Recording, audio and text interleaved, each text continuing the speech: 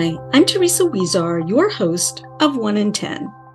In today's episode, Keeping Kids Safe in the Homeschool Boom, I speak with Angela Grimberg, Executive Director of the Coalition for Responsible Home Education.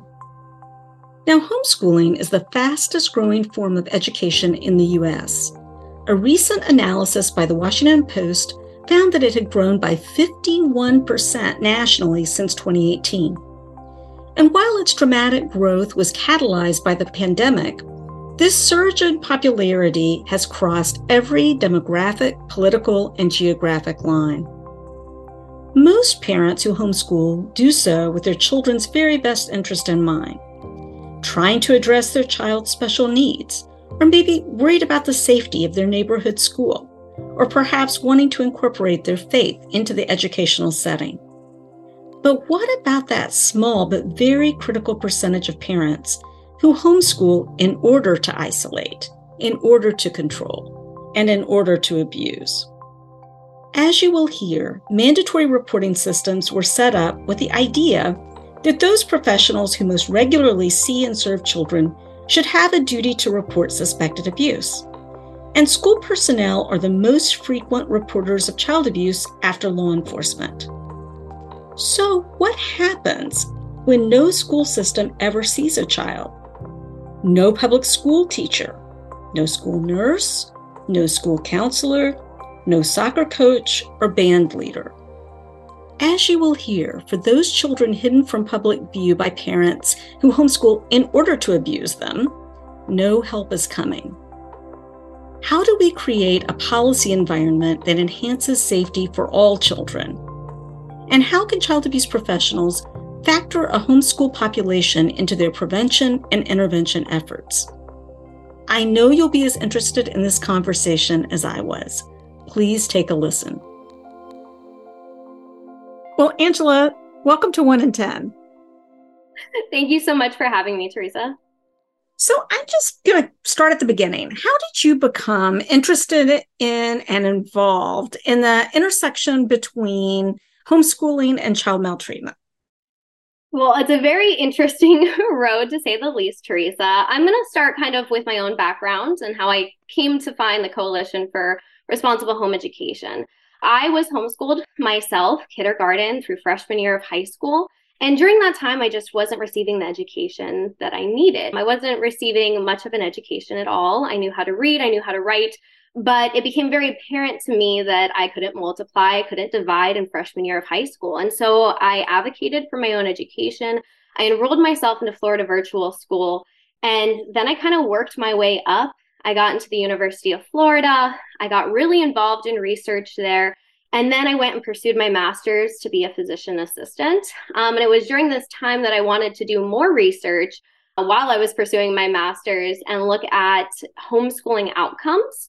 And that's when I started Googling to see what organizations are doing this. And I found the Coalition for Responsible Home Education, the only organization in the country that is advocating for homeschooled children. And I found other people like me that had gone through the homeschooling system, saw that there were some negative outcomes, although there are many children that experience very positive outcomes, that they were still recognizing that there was a propensity for negative outcomes. And then from there, I just kind of worked my way up to being the executive director of the Coalition for Responsible Home Education. And so since being onboarded last August, I've kind of taken the organization in stride and directed us towards child welfare. I am a board certified physician assistant specializing in pediatric emergency medicine. And I see firsthand every day in the clinic children that come into the clinic and how important it is to provide resources for children and families and children more broadly. And I'm so interested in the intersection between child advocacy, education, and advocating for our children. So that's kind of what got me here today, and that intersection between homeschooling and child advocacy.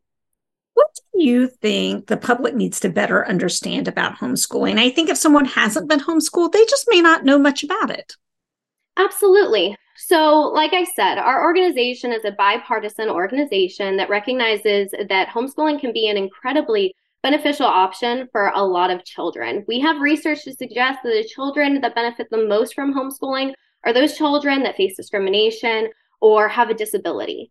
We want to protect what is valuable about homeschooling but we want to mitigate the risk for negative outcomes. And I think what a lot of the public doesn't understand is there are huge gaps in homeschooling policy that allow children to fall through the cracks. These are policies that most of the public think are in place to protect homeschool children, and they are not. And so that is what I really want to get across to the audience today, is that in 11 states, you don't even have to notify your local school district of your intent to homeschool. In those 11 states, those children do not have access to a mandatory abuse reporter. We don't know what kind of education they're receiving. And for all intents and purposes, they're off the grid.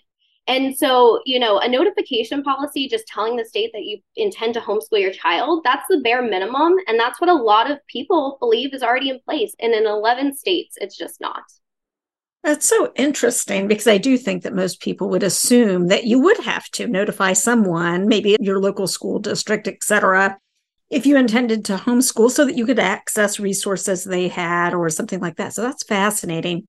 What I've appreciated about your stance on this is you're very fair-minded, I think, in recognizing that for some kids, this is a really viable option. And you can have parents who are homeschooling kids for the best of reasons. As you point out, kids with disabilities or who have special and unique needs who may benefit from that. But there are people who misuse this opportunity for homeschooling to sort of hide children away.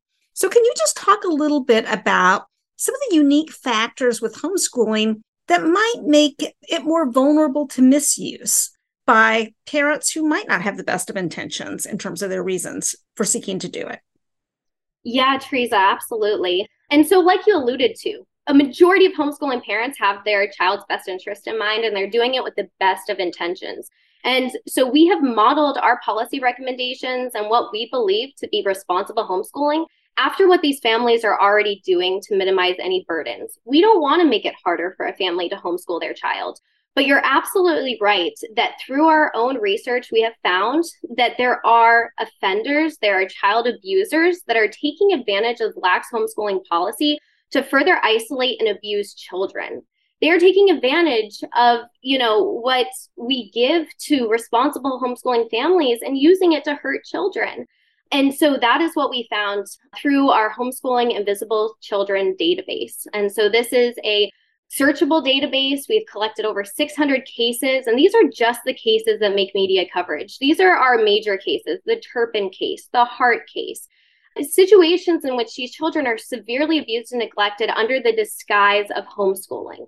We've collected it in this database so that we can elicit different themes and find out what is the underlying cause, what is allowing these people to abuse the system, abuse homeschooling, and hurt children. Let's talk for a moment about your research and kind of how you went about it and the overall state of research with homeschooling. I have to say that in preparation for our discussion today, we looked at that and actually asked a research librarian to pull research that's done on this population. There's very little out there.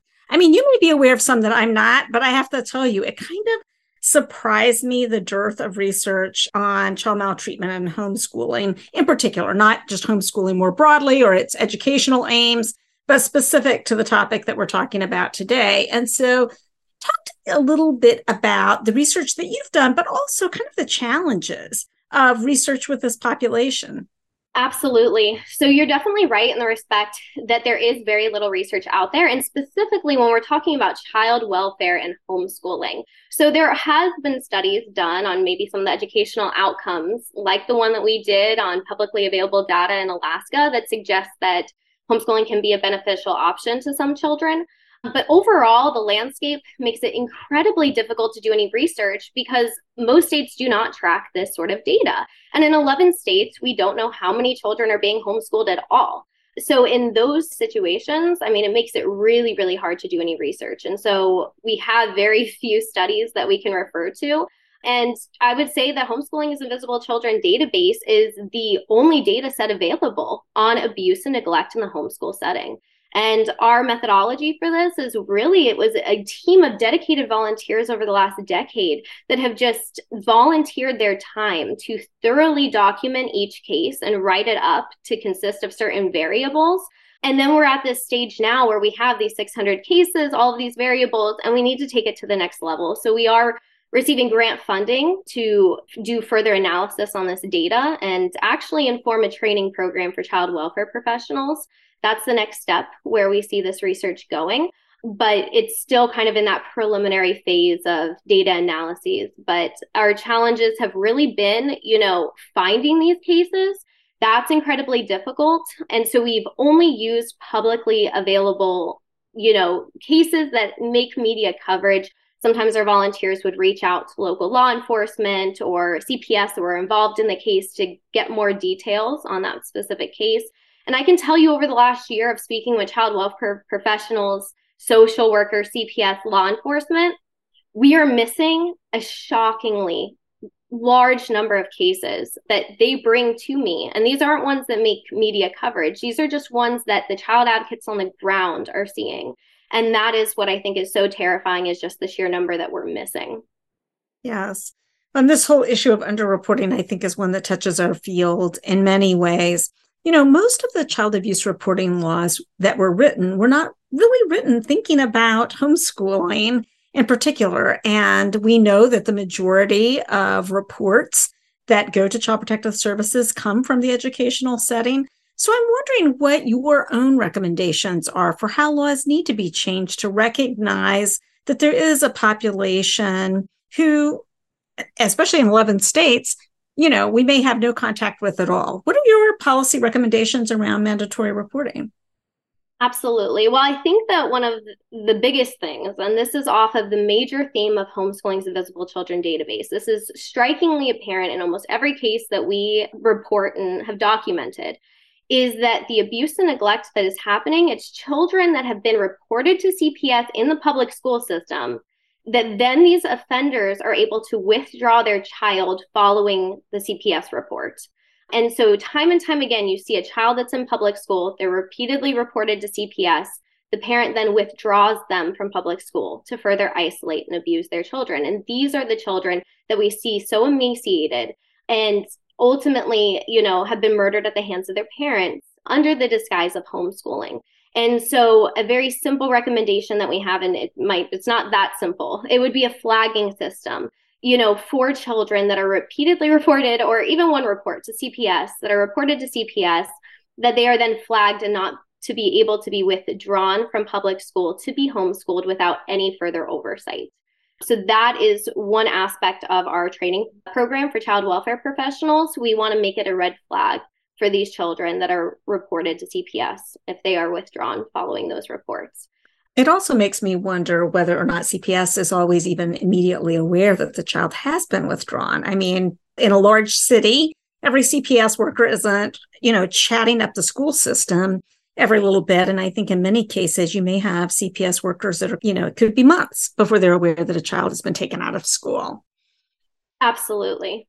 Absolutely. So that is one issue. And oftentimes the child is reported by the superintendent of the school or other faculty at the school. So they are aware that this child is being reported, and then that child disappears. That child is homeschooled because there's nothing in the laws to prevent that. Only 2 states in the country do anything to prevent people that have been convicted of crimes against children to homeschool. That's Pennsylvania, which has an affidavit stating that parents that have been convicted of a crime that would disqualify them from teaching in public school within the last 5 years can't homeschool. It's a simple affidavit. It relies on the honor system, but it's something. And so the Coalition for Responsible Home Education is a huge proponent of an affidavit.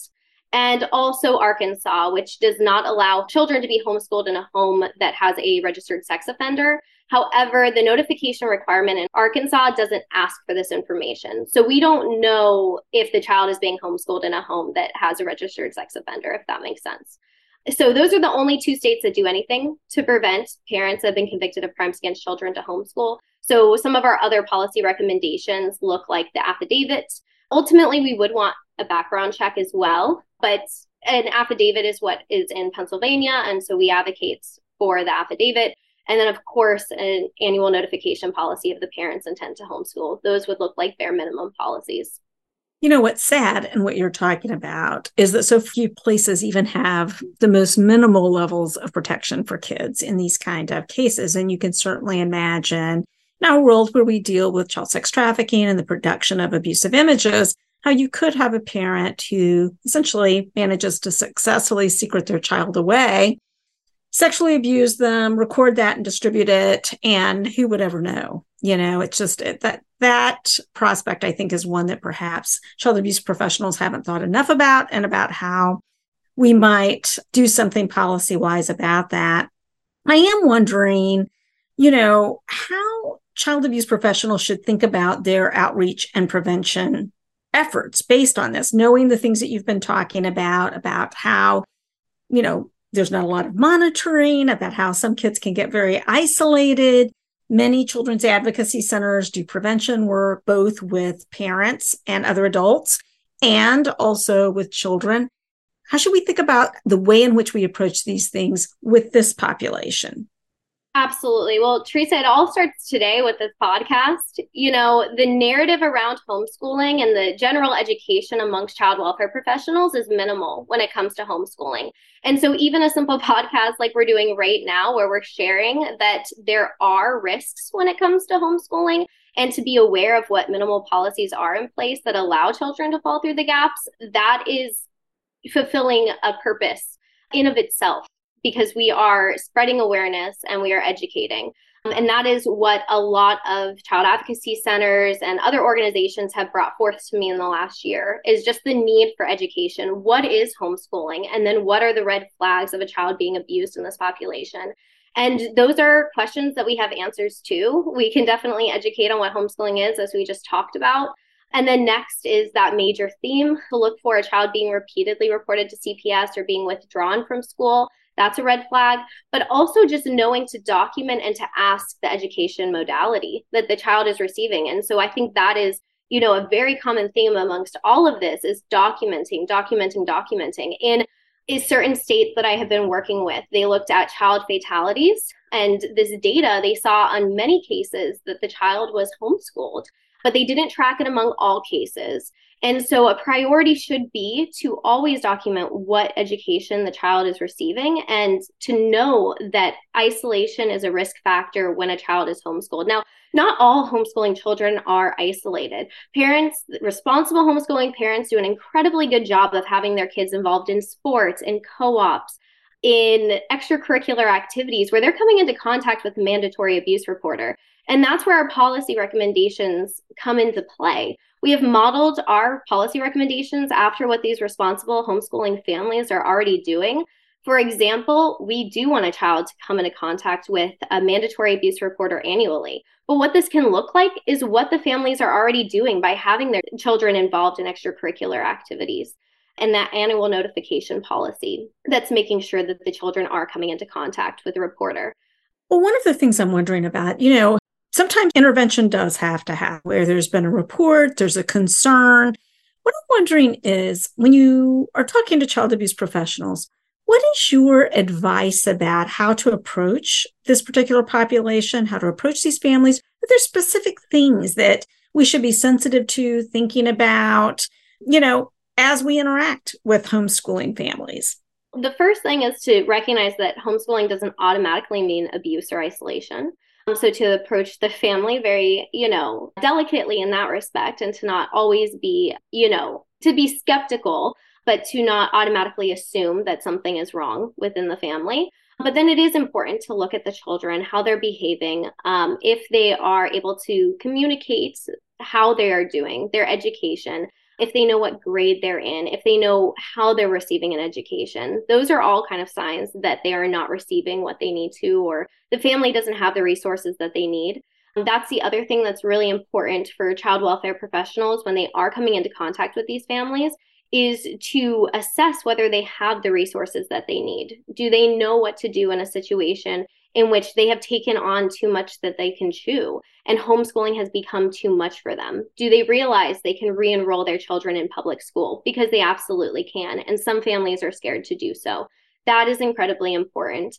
As far as the red flags, the number of homeschooling as invisible children cases that we have, most of those children have physical signs that would go otherwise detected if they come into contact with a mandatory abuse reporter. So, those cases, you would see that a child is so emaciated that they couldn't walk. Those things are very, very apparent.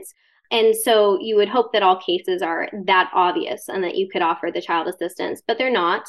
And so these are all things that we are looking at in our database and our data set. And we will continue to analyze this data over the course of the next year and have a training program that offers more of in-depth insight into these red flags. But resources should always be at the forefront of a child welfare professional's mind when they are coming into contact with a homeschool children, and then appropriately documenting the child's education modality. How are you finding that homeschooling parents are receiving the information that you're sharing, and what has been their reaction to your work? Largely, homeschooling parents are in favor of our policy recommendations. They want homeschooling to be a credible option for children.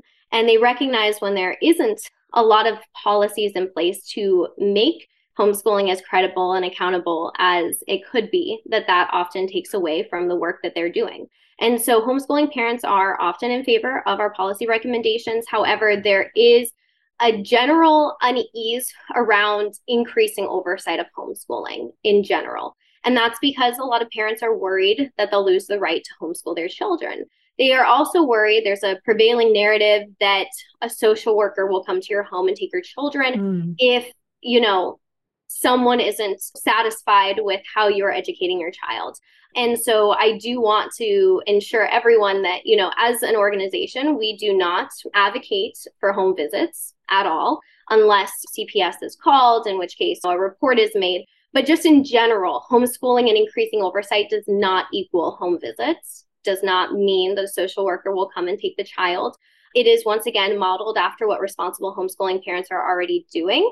And it offers increased credibility and accountability for the parents. It gives them credit for what they're already doing, and it ensures that all children are safe. I'm wondering if there's anything else I should have asked you and didn't, or is there anything else you wanted to make sure that we talked about today? I think you asked a lot of the hard-hitting questions, especially in the child welfare space.